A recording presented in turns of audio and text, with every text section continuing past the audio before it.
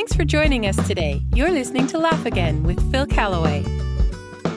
I'm not sure if you knew, but I was homeschooled until the age of 5, at which point my parents gave up on me completely and handed me over to our educational system. I saw a cartoon of a man sitting alone at a table holding a cupcake with one candle. The caption said, "Billy's Homeschool Reunion." Well, I have an awesome daughter who is homeschooling her kids. I admire her so much. I think that if my mother homeschooled me, she just might have murdered me by second grade. Of course, I'm kidding. Mom was a godly gal. But if I did the things at home that I did at school, you never know. I remember one teacher who was so exasperated with me that he put his hands on my shoulder. He said, "Callaway, don't you ever think I'm not prepared to go to jail again." My parents never taught me math, geometry, or social studies, but I was homeschooled in other ways. My father, a man of few words, schooled me in valuable subjects, like a class called consequences. You fall out of that tree and break your leg, don't come running to me. Dad taught me about physics. Keep crossing your eyes, they'll stay that way. He taught me to improvise, so we're out of knives. Butter your toast with a spoon. Dad taught me about logic, because I said so, that's why. And foresight. Make sure you wear clean underwear, he said, in case you're in an accident. My dad taught me about economics. If your outgo exceeds your income, your upkeep will be your downfall. He even taught me where I came from. Shut that door behind you. Do you think you were born in a barn? I wasn't sure. I knew Jesus was born in a barn, so I didn't know what he was so upset about. Mom helped school me as well. She taught me about hygiene. Never park your bubble gum behind your ear, son. She taught me that cleanliness is a virtuous thing. If you're going to kill each other, she'd say, do it outside. I just finished cleaning in here. She taught me about prayer. You'd better pray that gum will come out of your sister's hair. And about stamina. You'll sit there until all that spinach is gone.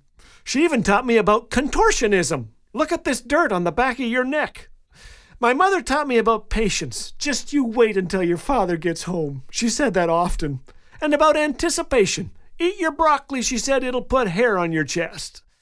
I am so thankful for my parents. My wife says they did a great job with you. Best of all, they schooled me in life. They taught me that I was valuable, that I wasn't an accident, that my life had meaning and God had an incredible plan for me. They kept little plaques around the house, like Jeremiah 29, which tells Israel that God's plans are to prosper them and not to harm them, plans to give them a hope and a future. I like that plaque better than the kind in your teeth. I put them through some tough stuff, but they taught me that their love was not dependent on my behavior, but upon my identity as their son. They taught me that true joy doesn't come from happy circumstances. It's a gift of God that stays with his kids in the tough times. They outlived a world war and their eldest child, but they never lost the hope that the best was yet to come. They followed the teachings of Jesus. They were never one thing in public and another thing at home. That's so important. Kids notice these things. I'm glad Mom and Dad homeschooled me.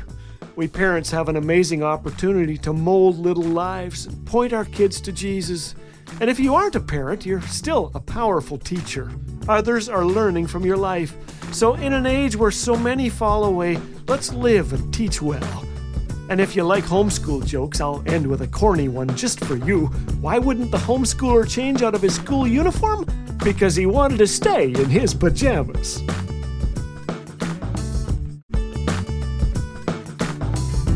Dad jokes, encouragement, biblical truth. What more could you want? If you're enjoying what you're hearing on Laugh Again, we encourage you to share with a friend.